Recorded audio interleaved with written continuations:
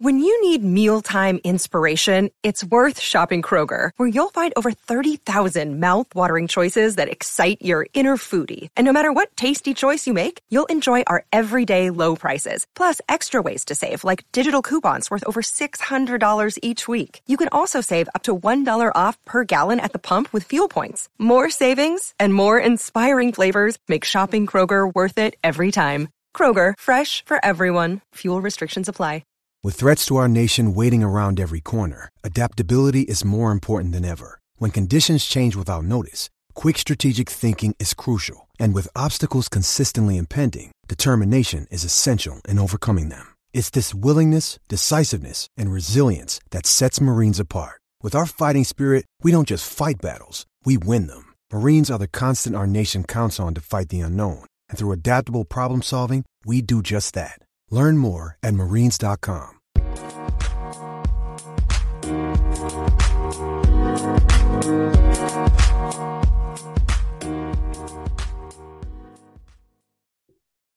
And we are live with the Standing Room Spartans podcast. Your host, Kevin Parker, your co-host, Scott Martin, here on a Wednesday morning. We are recording this on a Wednesday morning. We are live here to give you the freshest content that we possibly can. And we are previewing a Penn State Nittany Lion trophy game, the Land Grant Trophy, the infamous Land Grant Trophy, going for the third addition to the trophy case this year. We've already got the old brass spittoon in the building, and we've already got Paul in the building. So this would be a third trophy game, which is pretty cool. But we'll talk about the game. We have some kind of off the field stuff. Some award finalists have been released. A James Franklin contract extension has been announced, which is very relatable to us. But before we get to all of that, Scott, it is Wednesday morning. How are you doing? Well, in a strange twist of fate, I ended up in State College this weekend for the game. I guess I thought it was a road game, and here I am. So I'll just be hanging out here. No, I'm just kidding. My brother actually lives in State College now. His wife is in grad school at Penn State. So I will be in the State College town for the weekend and seeing what it's all about, and hopefully not running into too many angry Penn State fans. I will be repping my MSU hoodie all weekend. It's kind of strange. I've been here for games and I've been here not for games, but I've never been here for a game for their team that wasn't here. So it's an interesting vibe, but looking forward to the game. Tough one coming up, which we'll get into. But yeah, we're here for Thanksgiving, so I'll be recording. If there's I've never used this Wi-Fi network, any issues, you can invoice my brother for your pain and suffering. But excited for this one. Yeah, and since you mentioned it off the top there, before we forget, because we have a tendency to do so, happy Thanksgiving for everybody that's listening. If maybe you're listening to this on the way home to visit the family, whatever the case may be, hope everybody has a good day of food and football and all the good stuff that comes with Thanksgiving. And, to our Detroit Lions, just give us one win. I feel pretty comfortable about the number one pick, even if we do win a game. Although I think the Texans are also they just won again. Okay, never mind. Regardless, the Lions, just give us one win and make it on Thanksgiving. We all have to sit through this game without any other football to turn to. So give us one game this year. Tim Boyle, lead us to victory. Have you seen, we brought it up in the group chat. I don't know if you were following at the time. Since it's Thanksgiving, we can have some fun with this. Have you seen the Tim Boyle college stat line? Yeah, I wish we were going up against Tim Boyle this Saturday.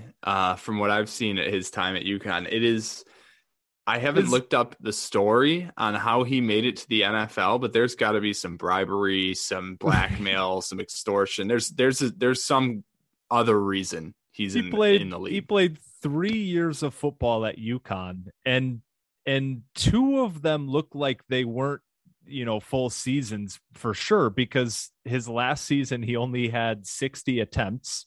His second to last season he only had 80 attempts. He had 1 touchdown and 13 interceptions in his college career. and somehow finds himself starting an NFL game on national television. It is absolutely mind-blowing story. So Tim Boyle, just bring home the victory for the Lions here on Thanksgiving for us. We would really appreciate that one. It'd be a hell of a story. Apparently I was listening to something. I guess the word was like that he just had some rocket arm, and they were like, we don't give a flying F about the stats. He's got a cannon, bring him into camp. And it was the Packers, I think, who got him a shot as an undrafted free agent. But yeah, Tim Boyle leading the Lions to victory. We got the Bears coming into Ford Field, right? And full slate of Thanksgiving games are always good times. So happy Thanksgiving for everybody. Hope you enjoy the football. Hope your turkey is not dry. I hope we got into this in the group me. Again, it's Thanksgiving. We can have some fun here. Best and worst part of the Thanksgiving meal. So worst part for me, or the least good, let's say the least good part, is probably the turkey.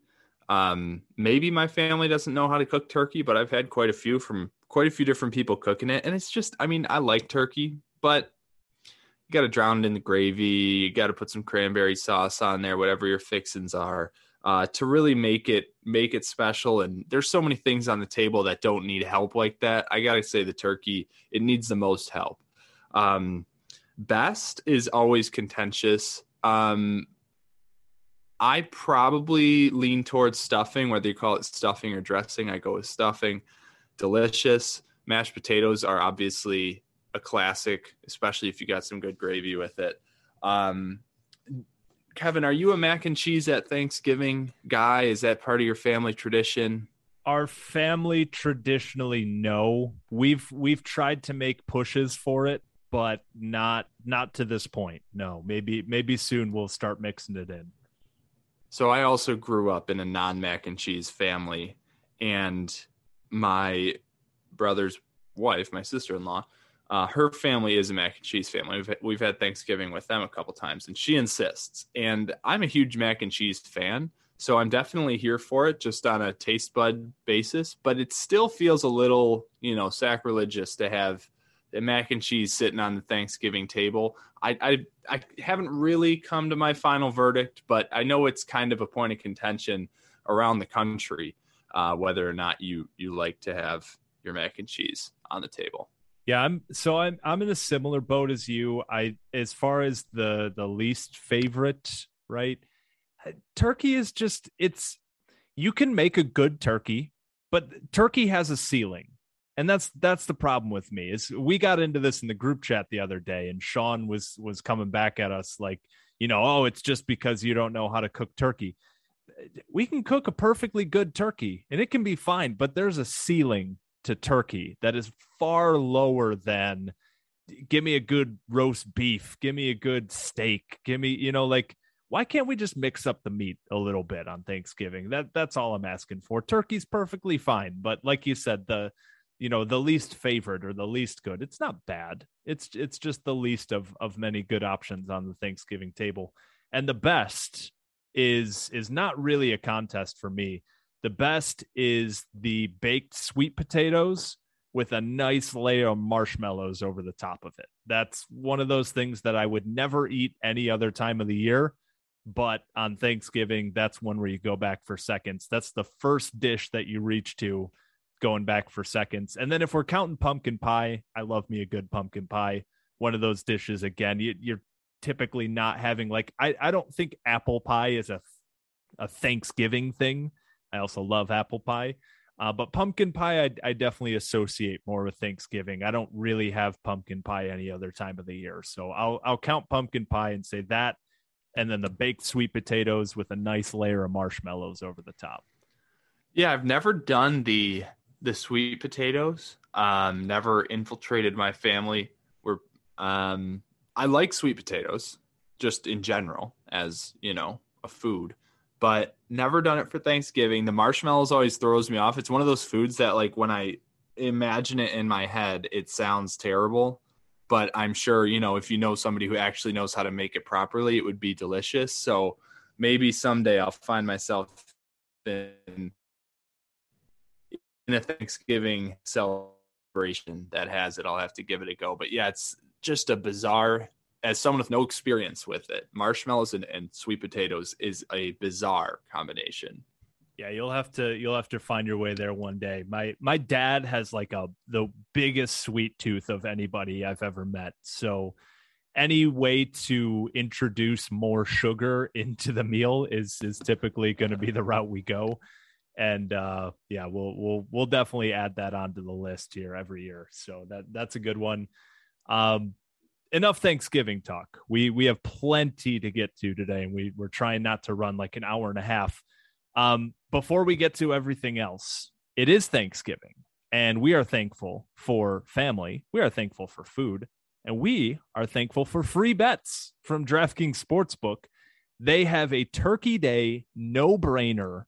New customers can bet just $1 on any Thanksgiving NFL game and win $100 in free bets if either team scores a point.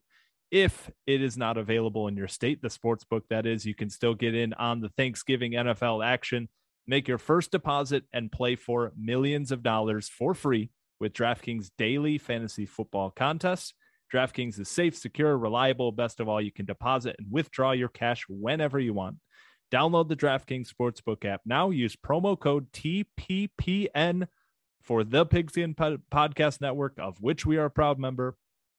Bet just $1 on any Thanksgiving NFL game and win $100 in free bets if either team scores a point. That's promo code TPPN this Thanksgiving at DraftKings Sportsbook. They're throwing me off in the ad read here.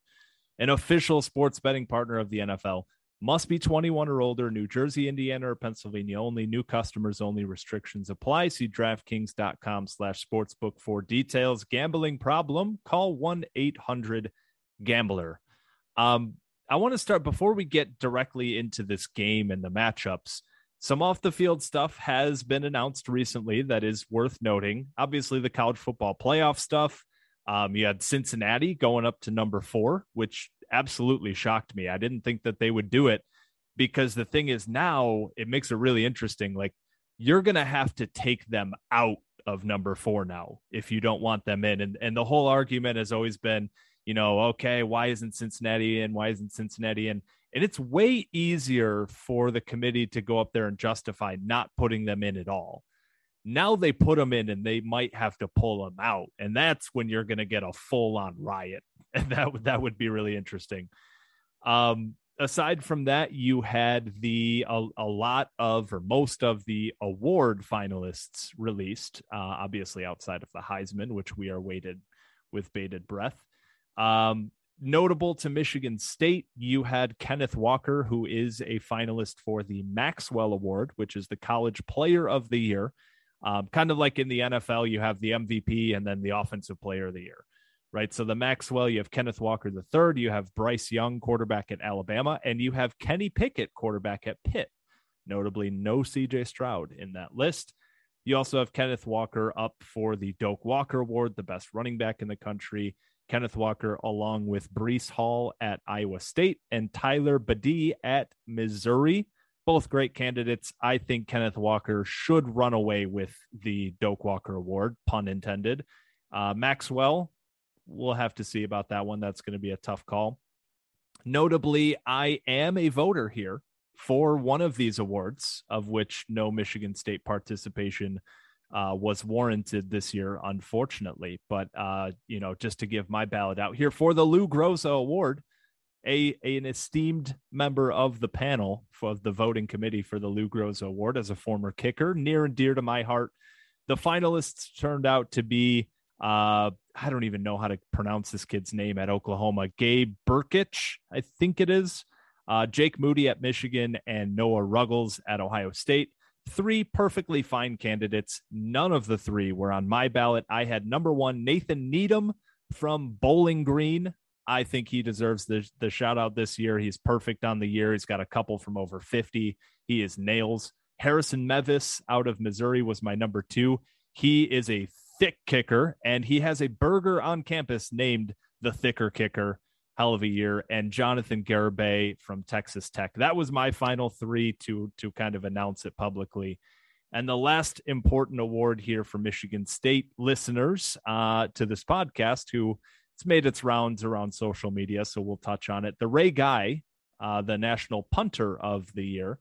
A lot of Michigan State fans a bit miffed here that Bryce Behringer is not among the finalists. You had Adam Korsak from Rutgers, Jordan Stout from Penn State, who we'll see on Saturday, and Matt Araiza from San Diego State, who I think is a runaway winner. That kid is a stud. With all of that, college football playoff, award finalists, kind of wrapping it all into one. Scott, any noteworthy thoughts there? Well, the Franklin contract extension is interesting, given that it's coming right before the announcement is coming right before our game with them. We made a joke earlier in the year, I think it was last week, when Mel Tucker's news kind of started to percolate, which we can talk a little bit about where that stands, because I don't know if you're a little nervous in the fact that he hasn't signed it yet or not, but teams typically do pretty poorly after a contract extension announcement is made. At least this year, it's been a pattern. So potentially something that could be playing in our favor. James Franklin has obviously been quite the distraction this year, linked to the USC job specifically, in other jobs, not as specifically, but we'll see if that's a factor. Certainly, it can play either way. Guys can be excited that their coach is going to be around, or they can kind of lay an egg from the distraction of the week.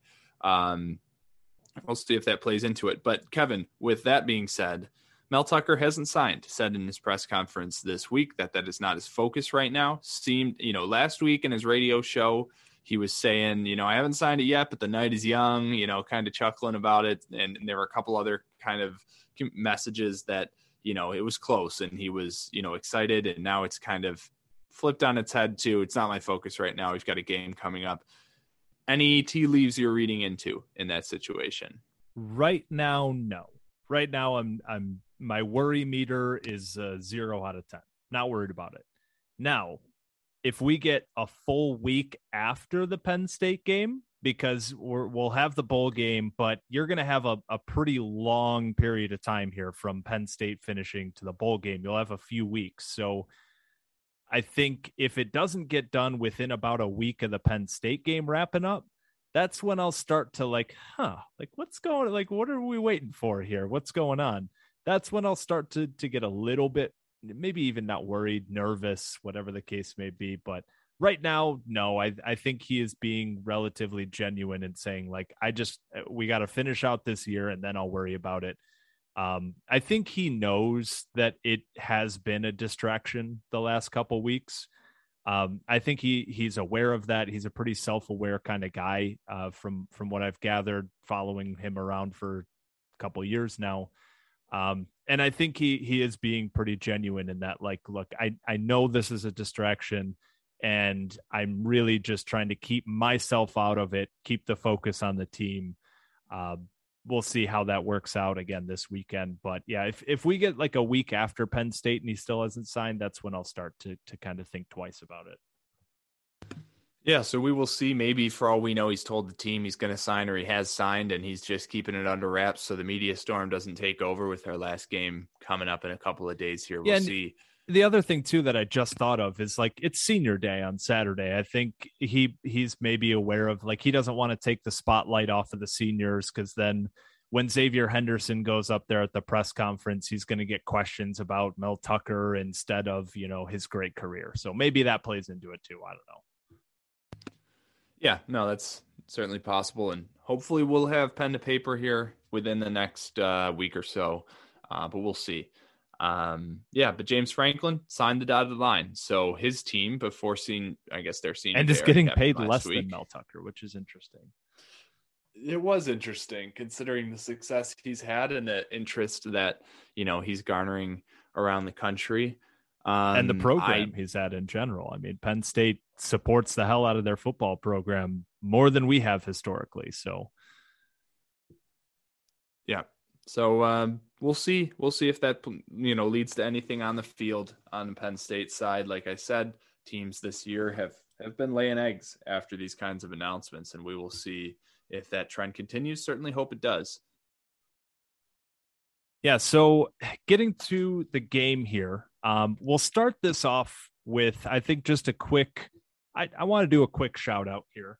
It is senior day, like I mentioned. And, we mentioned this before, but if you are in the area, if you are able to get to the Michigan State Penn State game this weekend, it's one of those, the senior days recently haven't been so great. And a lot of times it lines up with Thanksgiving. So it's just not a great timing wise. A lot of people go home, they're not in town, and they're aren't able to get to the game.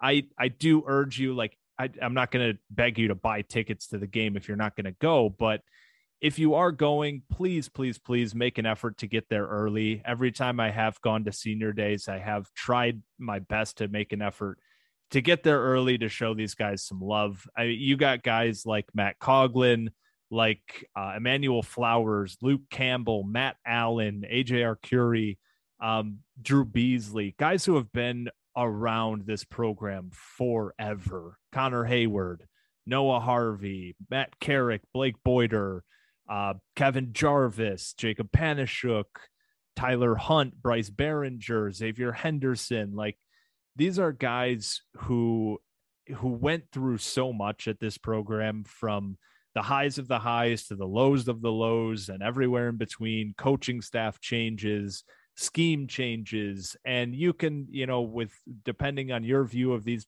guys as football players and how you would grade their performances and whatnot, we have to appreciate the work that they've put in and the amount of just stuff that they've gone through, man, with COVID. And like, they've been through a whole lot here, and they deserve that kind of last send off in front of a real crowd. There have been a couple times in recent years where you're just spattering like 10,000 people around the crowd at the time that their names are getting announced. And it sucks. So I really hope that, hey, if you're not in town and you can't go to the game, like, it is what it is. I won't be there. So, I'm not blaming anybody there, but if you are going to the game, please, please, please make an effort to get there early. I know they really appreciate that. And it's something that I've tried to do over the years. Yeah, and this group of seniors specifically has been through so much with this team. I mean, it's obviously great to, remember and pay respects to the guys that had great careers, full of wins, full of huge accomplishments. But some of these guys, I mean, Luke Campbell was a member of the 2016 class, as was AJ Arcuri and Matt Allen and Matt Coughlin. Those four guys, their entire recruiting class essentially fell apart and led to this beginning of the end for Mark D'Antonio. They went through all those terrible offensive years, a coaching change, a COVID year, and they've been the glue. I mean, not just those four, but the guys in the 2017 class as well. And I guess 2018 guys could be seniors if they played as freshmen. Huge class of seniors. They've been through a ton. They've kept this program together as we've gone through a huge transition and a couple of tougher years. And I mean, where would we be if we didn't have MSU football to hold us down throughout the fall? Certainly owe them, a lot of, at least a tip of the cap at senior day. I wish I could be there. And if you are there, then like Kevin said, get out there early, show them some love. Yeah, so with that out of the way, let's start getting to the actual game here. So Penn State comes into this one 7-4, and I think if you asked most Penn State fans, I would think they would agree it's a pretty disappointing 7-4, especially with, that you mix in preseason expectations on top of the fact that they started the year 5-0 with a win at Wisconsin, which at the time felt huge. And then for a while was like, well, Wisconsin, I don't know. And now Wisconsin's kind of back. So that looks like a good win again. You had an Auburn win at home, a huge non-conference game.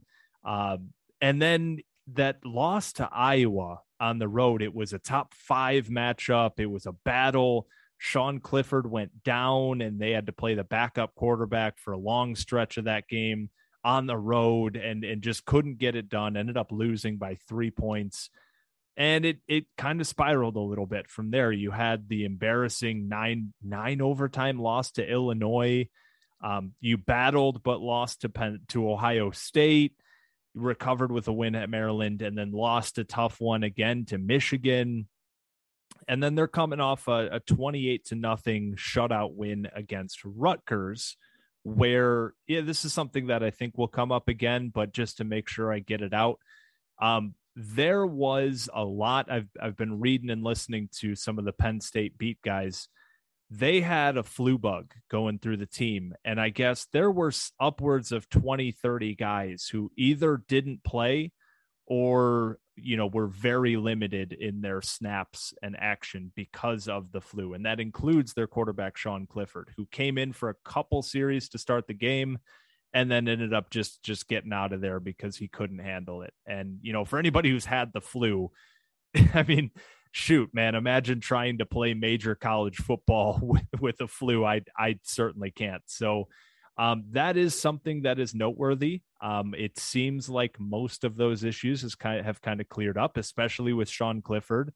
The last I saw this morning was that he is pretty much back to normal and will be a go at Michigan State. So, if you're looking at some stats and saying like, Penn State played their third string quarterback, like who was this kid on the offensive line or whatever?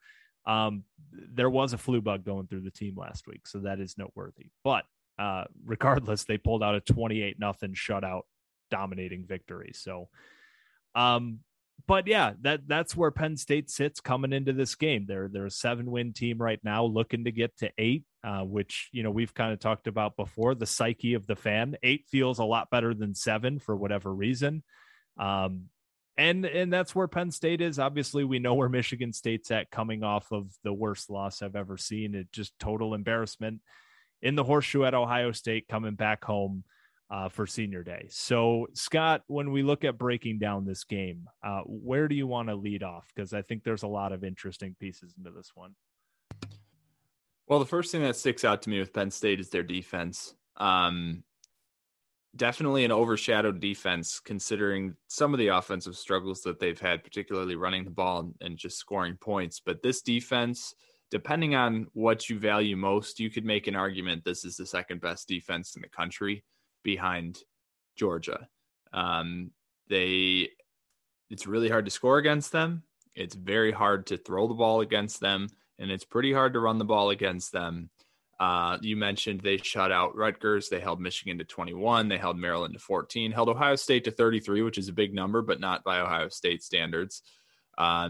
It's a tough defense. And when you look at kind of where we're at on our offense from an injury standpoint, just kind of how we've been trending on that side, it's going to be a really tough matchup to put up points. And I think the first question for me with where our receiving core is at, with them being banged up right now, is what's Kenneth Walker's status? What's his ankle like? How's he going to do? Because if we're going to have success in this game, I think it's going to have to mostly come on the ground. And we've seen the difference in what our offense can do with Kenneth Walker versus a couple other guys like Simmons or Collins. And they're not to say those guys aren't good, just to say Kenneth Walker makes a whole lot happen on his own without a whole lot of support sometimes. And other guys don't necessarily have that X factor. So will Kenneth Walker be healthy? And if he is, even then, will we have success on the ground against this defense? Yeah, and man, you talk about injuries like Kenneth Walker, we're going to need him because the top 2 receivers being out with Jaden Reed and Jalen Nailor. Now, they haven't officially announced anything with Jaden Reed, but the quote, I'm pulling this up here because I had it a moment ago. The quote regarding Jaden Reed was from Trey Mosley, who replaced him at the podium. And he said, well, it's hard to replace Jaden Reed or Jalen Nailor, but if we do it as a group, we'll be fine. That tends to make me believe that they will be without Jaden Reed or Jalen Nailor. They will have to replace them as a group. So from, looking at their defense versus our offense, they have 2 legit NFL type corners. They got Tariq Castro Fields and Joey Porter Jr., who are, I wouldn't say, they're first round lockdown guys, but they are NFL corners. Make no mistake about that. Whether they get drafted in the second, third, fourth round, or even if they're later picks, I do believe that. And they're going up against Michigan State's number 3, number 4, number 5. I mean, the top 2 guys being out is really going to make a difference. And we've talked about with Trey Mosley, he's a kind of guy who he's a good route runner. He's got pretty sure hands. And when you get him on some underneath stuff, he can make a couple plays for you. But he's not that beat a guy one-on-one, beat a number 1 corner one-on-one and make a tough contested catch over a number 1 corner. Like we haven't seen that from him. Maybe he can. It's certainly, I'm not saying it's impossible, but we haven't seen it. And then you go down the list, and it's certainly guys who haven't proven it, with Montori Foster, with Keon Coleman, with Terry Lockett, with Christian Fitzpatrick, all guys who have gotten a little bit of run here, especially in recent weeks, but just have nowhere near the experience and consistency to prove that they're able to go win one-on-one battles. So do we see the tight ends incorporated a little more, whether it's Tyler Hunt on we saw a bit of him last week. Maybe Malik Carr starts to break out a little bit more. Maybe we put him out wide, put him in the slot, put him in line and move him around a little bit as kind of a chess piece. We've seen him make a couple plays the last few weeks and start to turn it on a little bit. I think he could make an impact. It's going to be a tough way to put together a passing game without your top 2 options and 2 guys that, are your clear 1 and 2 options the whole start of the season. So that's going to be really tough against a really good Penn State defense. Like you said, Jaquan Brisker at safety is an absolute stud. It's going to be tough sledding for this Michigan State passing game. And if we're talking about a Michigan State passing game without a full health Kenneth Walker back there, man, it's going to be tough sledding for points. There's no doubt about that. Yeah, I mean, it's going to be interesting to see how Jay Johnson schemes this. I think it's going to have to be a team effort on offense, obviously. And the other question mark too is the offensive line. I mean, last week I think we were playing our starting right tackle at left tackle. We were starting our starting right guard at right tackle. We were starting like our number 4 guard at right guard. And, even with a full strength offensive line last week would have been a very challenging matchup, obviously. But with the pieces moving around and some reserves coming into bigger roles last week, I think it was pretty clear that offensive line was just outmatched. And Penn State's defense is not much worse and potentially better than Ohio State's defense. So obviously the game script threw everything in the gutter last week in terms of kind of the takeaways you can take from a full game of effort. And, if the offenses were putting up more similar scores, I think you would have seen a much different result. But even just the first quarter of last week, that offensive line for Michigan State was getting chewed up.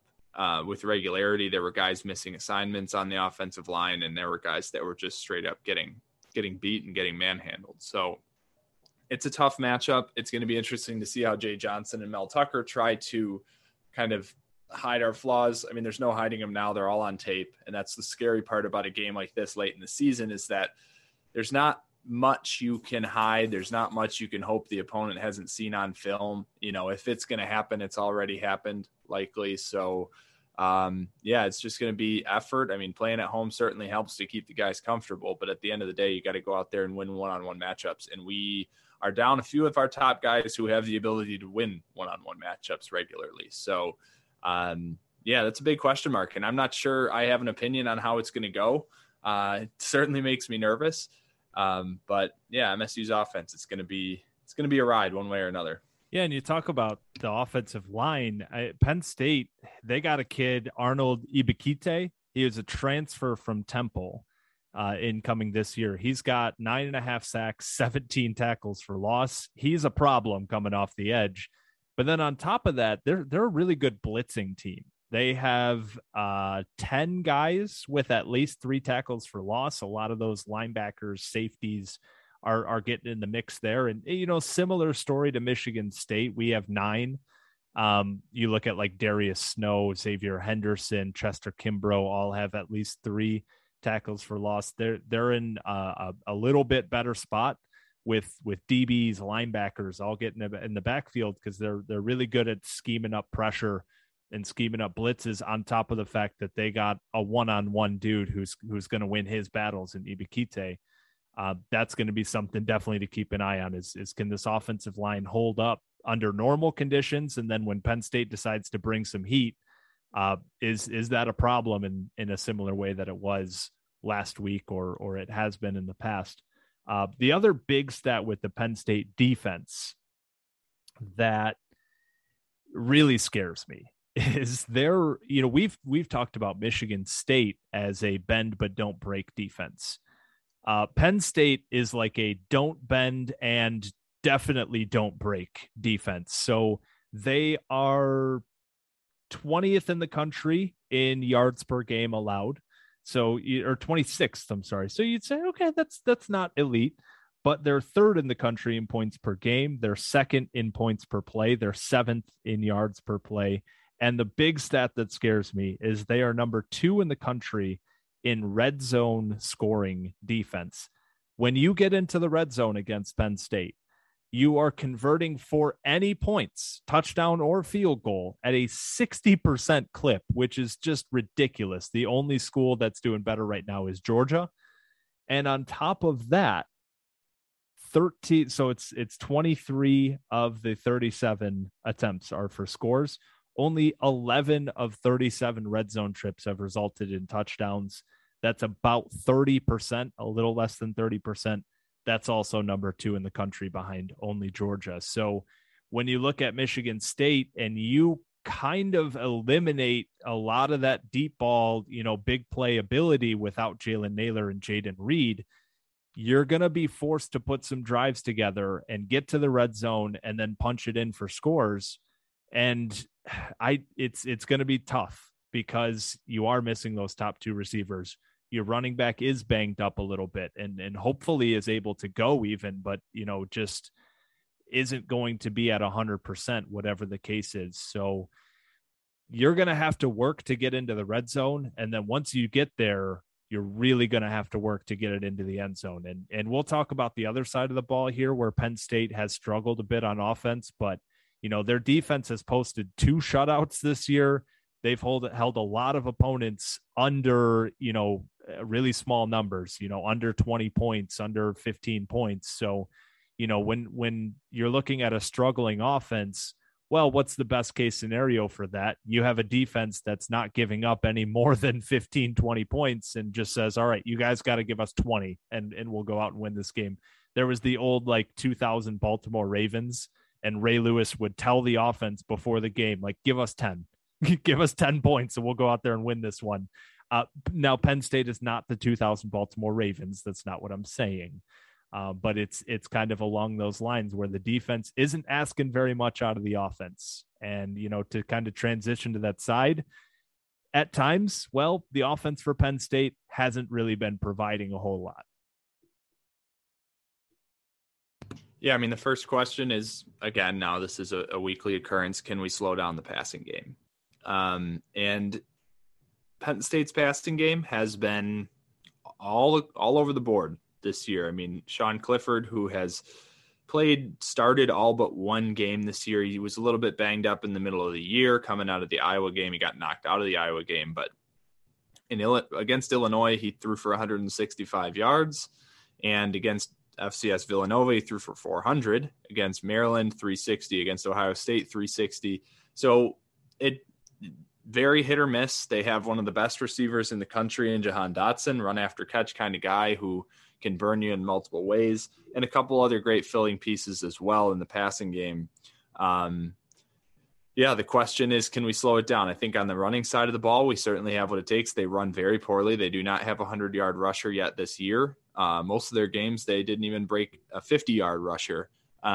So we know we can slow down or even at times stop the run against our opponents. So on this side of the ball, it really does come down to, Can we slow down the passing game? And again, I don't know if we can. I mean, against Purdue, Aiden O'Connell had the biggest passing output he's had this year in terms of yardage against us.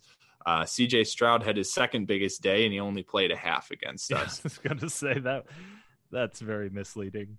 Cade McNamara had his biggest yardage output by over 100 yards against us. Obviously, we won that game, but our offense played well in that one as well. So can we slow it down? They have some pieces. They're not littered with talent in the passing game, but again, one of the best receivers in the country in Dotson and a couple other guys who are certainly going to give us some problems to keep track of. So Kevin, as you look at slowing down the passing game, I'm guessing Jahan Dotson's the first thing that sticks out, but what's your biggest key there? Yeah. Jahan Dotson is first round pick stud. I think he is one of the best receivers in the country. No question about it. He can beat you over the top. He can beat you underneath. He can beat you intermediate. It's a tough matchup for especially the corners that we're going to be marching out there. And Parker Washington on the other side is no slouch. He's a sophomore this year. In 20 career games, he's got 1,100 yards and 9 touchdowns as a sophomore. So he's a really good player in his own right. And last week, they started kind of rolling out some younger guys as well that were making some plays. So they've got a few receivers out there. The quarterback has struggled to consistently find them and allow them to make plays. Sean Clifford has had an up and down career at Penn State, but Sean Clifford at the end of the day he gets knocked a lot, and partially deservedly so. He's not a stud quarterback by anybody's measure, but he's played in he started 32 career games. He's had something like 68 touchdowns in his career between passing and rushing. I mean, he's seen a lot of different coverages. He's seen a lot of different blitzes. He's a very experienced kid. So in college, look, that matters. And so, his ability to check it down, to avoid negative plays has really improved over the last few years. And that's one thing I've noted about him, not throwing a whole lot of boneheaded decision-making passes like he has in the past. He's going to kind of keep the chains moving with a terrible run offense. That has been important for them. They are currently throwing on where I wrote this down. They are currently throwing on 54% of their plays. So they've started to abandon the run entirely a little bit because they're only running for 3.3 yards a carry. That's 116th in the country. So they're throwing the ball on 54% of their offensive plays, which is 23rd in the country. We have had opponents in the past who have had similar game plans. Miami, Western Kentucky, Purdue, Maryland, all like to throw the ball at a similar clip. But Penn State has kind of started to adopt that a little bit, where they're like, man, this run game, we're this late into the season, it still hasn't worked out. Let's avoid that entirely. We know we have good receivers and we know we have a decent passing game, and let's just go to that because, their top rusher has 100 carries for 322 yards in Noah Cain. Kayvon Lee has come in and been a little bit of a spark for them at running back, but their running game has been terrible. It's just absolutely terrible. So they're going to be trying to throw the ball, and obviously against Michigan State, that's the way to beat us, especially again, man, with all these injuries, dude. Simeon Barrow, I haven't heard anything about. It would be really nice to get him back in a guy that can push the pocket from the interior. But Quavaris Crouch, he gave it a go last week with that giant brace on his right knee, and he came out and didn't come back into the game late. I don't know what his status is. Xavier Henderson left the game. Now, I from what I gather, him not coming back into the game was more of a result of it was 49-0, and there's no point in trying to risk injury to try to make a comeback by any stretch. So he was voted a captain already. That's been announced. So I'm assuming he'll be playing full go. But then you have Ronald Williams has been banged up recently. Marquis Lowry has been banged up recently. Both of them are playing, but certainly not at 100%. Man, this defense is just held together by string and duct tape right now. And when you're going up against an offense that is not a juggernaut by any stretch, but has a couple of legit playmakers.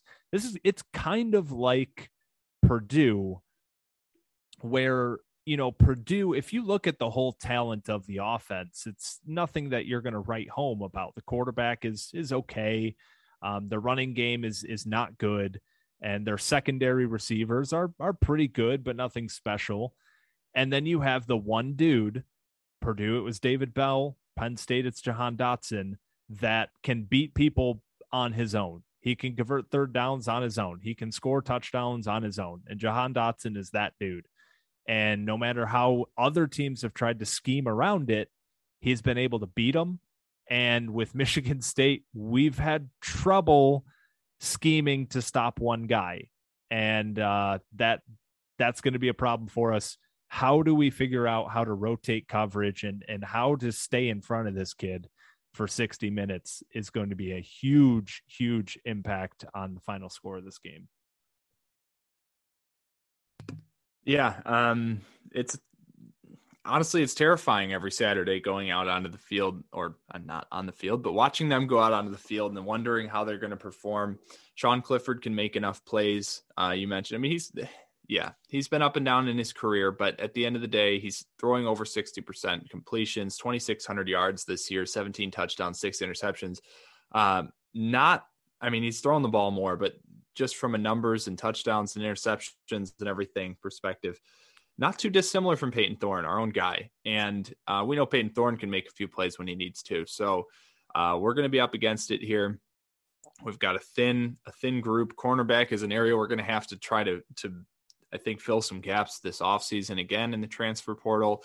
The safeties are banged up. Hopefully they'll be in there, but it's a tall order. And when we don't really know what we're going to get on the offensive side of the ball in terms of scoring, in terms of, just keeping us ahead or in the game, it's going to be kind of an eggshell start to the game, and then we'll see where the game script takes us.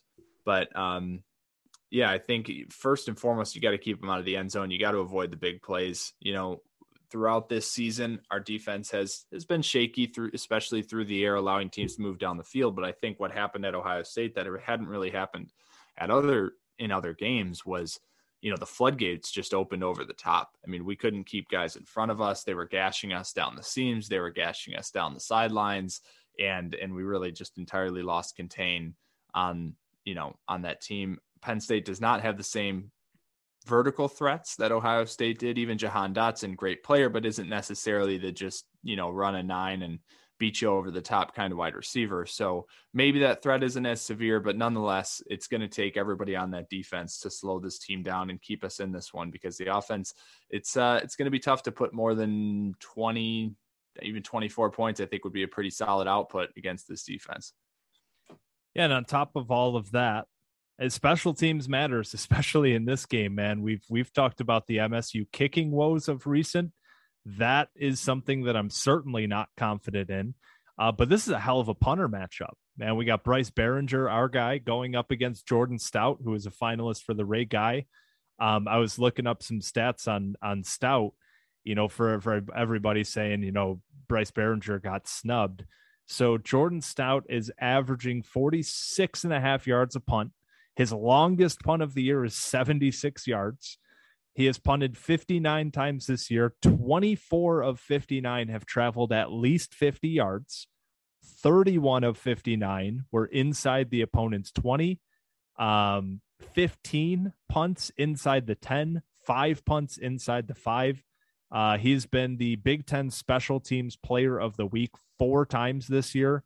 He is a very, very, very good punter. And he's going to flip some field position a couple times. Him and Behringer, it's going to be a little bit of a battle out there. I love to see special teams matching up in this kind of way. It might be a low scoring battle for field position. And so when both teams are able to pin the others inside their own 20, that's when these games really start to get down into the muck, and anything can happen. Obviously kicking wise, again, Michigan State, we've had our problems with Coughlin's injury, and we're still not really sure on that front. Jordan Stout is also their kicker. this year. He's their punter and kicker doing double duty. Pretty solid kicker, 72% on the year. But that's going to be huge in this game is special teams. And on top of all of that, we're without Jayden Reed again, who we think about his impact in the receiving game. We got to consider his impact in the return game as well. I'm interested to see, what we do with that position with the punt returning spot, especially without Jayden Reed and back there. Yeah, I think I saw Cade McDonald at least fielding punts. I don't think he returned any last week, but at least calling fair catches out there. Maybe that was the second half. I think I've seen Montori Foster out there as well at some point this year, but will be interesting to see who they roll out as a returner. And Penn State, they've got some guys who can return the ball as well. Jahan Dotson takes their punts. He's got 100 punt return yards on 14 returns this year. They got kind of a smattering of guys who do it on kickoffs. No touchdowns by them in the return game, but they put their best athletes out there just like we do, and can gash you anytime if you fall asleep. So special teams, obviously always important, especially in the Big Ten, especially in low scoring games. Yeah, great kicking matchups. Jordan Stout certainly deserves the kind of the awards and the recognition that he's receiving lately, now that we're into kind of awards season. And not going to say one team has an advantage or a disadvantage in the special teams, but obviously both teams are capable of making big plays in that phase of the game. And any big play in special teams counts for basically, I'd say probably a few big plays on offense or defense, just given, the nature of that phase of the game. Yeah, people always sneeze and laugh at special teams at times, but you're talking about flipping field position at times, plus or minus 20, 30, 40 yards. We saw it. What game was it? Was it Purdue, where we had the one punt and then we had to bring it back because of penalty, and then we punted again, and it turned out to be like a 50-yard penalty. I mean, think about how many times we've gone back onto a recap show and man, that 50-yard completion that really sparked the drive, that's half the field, right? So that can make a big difference. And you mentioned there, there's not a whole lot separating these teams in terms of special teams. Well, according to our friends at DraftKings, there isn't a whole lot separating these teams in general. Right now, full updated line right now, we have Michigan State 2-point underdogs at home, Penn State a 2-point favorite, and we will give our picks on Friday, so make sure you are tuned into that and subscribed. But right now, our weekly segment of the over-under of the week, right now, again, live at DraftKings, it is a 52-point over-under. So the sports book is looking at something like 28-24. Sounds about right. Yeah, 28-24. No, 28-26. 27-25. There we go. That sounds better. 27, something like that. So over under 52. Scott, where's your head at there? I said last week the only way that the Ohio State Michigan State goes under is if we get blown out, and that's exactly what happened. So that was one I bet the over last week, and as it kept going at halftime, I'm like, oh boy, okay, in theory you're looking at this is going way over, but you knew the nature of they're just going to start melting clock. And when we finally came down and scored, I was like, I was almost hoping that we were going to give up another touchdown to the backups, because I'm like, this is already embarrassing anyway. At least make me win my bet, and didn't get that over. Yeah, so I said earlier in this episode that if MSU can get to 24 points, I think that's a pretty good day for them. We're asking them to get 25 of these 52 and Penn State to get 27. I like the under in this one. I think from Michigan State's perspective, just given how quickly they can get gashed in the passing game, they're going to want to slow this game down and keep it low scoring. Obviously they'll be trying to convert as many drives as they can, but they want to keep their defense off the field these days. So I like the under. It's going to be cold. It's going to be nice weather, 35 and 36. I think it said partly cloudy, but nonetheless, it's cold. It's Big Ten. It's November. The turf is not what it is in September either. You might have some guys falling down. I think we had that last year in State College, if you remember, it was like an ice skating game. Yeah. With dudes slipping like every other play. But in any case, I think I like the under here. I think we're going to struggle to score. I think the only way this goes over is if Penn State scores more than they're expected to. I hope that's not what happens, but I think I like the under in this one. Low scoring, Big Ten slugfest. And like you said, we'll give our actual predictions this Friday.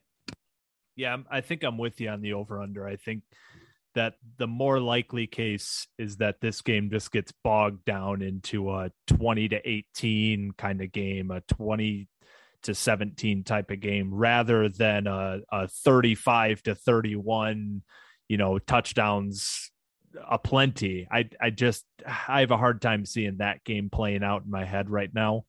So I lean towards the under 2. And again, I think this is going to be a really close game. I think, Vegas has this as a 2-point spread. I think that's pretty much right on. I think it's going to be really close, and we will give our predictions on Friday. So make sure you're subscribed. We try to make those episodes a little bit shorter for you, but we're college football fans, and when you get us talking about college football, we end up rambling a little bit. But if you have been following the Picks podcast for the year, and if you are wagering a little bit of cash on DraftKings Sportsbook, you've been cleaning up with us. We are putting DraftKings out of business between them paying us money to talk about their product and then paying us money to basically give all of you fine folks the picks to beat them at their own game. We're going to put them out of business here soon. So if you haven't been following along, now is a good time to do it. At the end of the year here, you're getting the last ring of picks, soaking up all the remaining college football that we have left. We got this final week of the regular season, and then you got Army Navy next week, and then you got championship week, so Big Ten championship, SEC championship. And then you're down to bowl games. And if you've been following college football the last few years, you know that bowl game season is not exactly what it used to be, with, the opt-outs and guys not really playing and suiting up. And it's just not the same. So soak up this last week of regular season college football. Join us for the picks, where we will give you, of course, the Michigan State game, but also the biggest games of the week around the country. And really enjoy that. So anything else before we get out of here, Scott? No, we got redemption coming this week on the picks. I don't think we've talked about it yet. We had a bad week in the picks last week. Water's trying to find its level. The betting gods are making their last ditch effort to get us back around, average 50-50. We both went 1-4 last week. So we'll be coming back to redeem ourselves this Friday.